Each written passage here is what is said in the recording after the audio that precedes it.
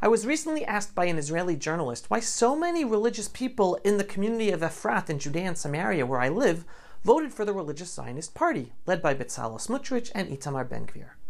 I told the journalist that the Western progressive paradigm used in mostly all reporting on Israel is flawed because it ignores the reality of our daily challenges we have with an enemy that includes Arab Israeli citizens who support the destruction of the Jewish state of Israel through terror, including nationalistic motivated crime and illegal Arab building across Israel and Judea and Samaria. To back up that statement, I told the journalist that Efrat is not the story she should be looking into.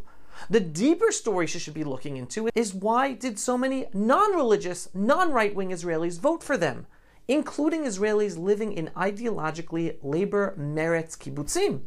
Any analysis of the elections that does not look into those votes basically ignores the reality of our lives in Israel today. I randomly went through the official election results, one random non-religious kibbutz at a time. Every kibbutz I randomly chose had votes for Smotrich and Ben-Gvir. How many of those non-religious kibbutz voters are outsiders? I don't know. But in every kibbutz I randomly checked, they all had some votes for Smotrich and Ben-Gvir. Ideologically, there shouldn't even be one vote for Smotrich and Ben-Gvir in any of those non-religious, secular left-wing kibbutzim. The journalist then asked me how I can trust Smotrich and Ben-Gvir that they will succeed in providing security if they have no experience. I responded with the following 2 points. Number one, all the past IDF security and police experts have failed us. So experience is not a factor of success. That's why Israelis want something else. And number two, the reason the experts have consistently failed for decades is because they misdiagnose our situation. All of our past experts implemented policies based on the flawed understanding that our Arab Muslim enemies want peace, and it's our fault for not giving away enough land of ours, or enough money, or enough services, and always misleading the Israeli public and the world that it's really our fault, Israel's fault, because we are the ones in power, so we have to solve it. They ignored the true diagnosis, which is that the Palestinian Authority, Hamas, and many Israeli Arab Muslims support the use of terror and the ultimate destruction of the Jewish state of Israel.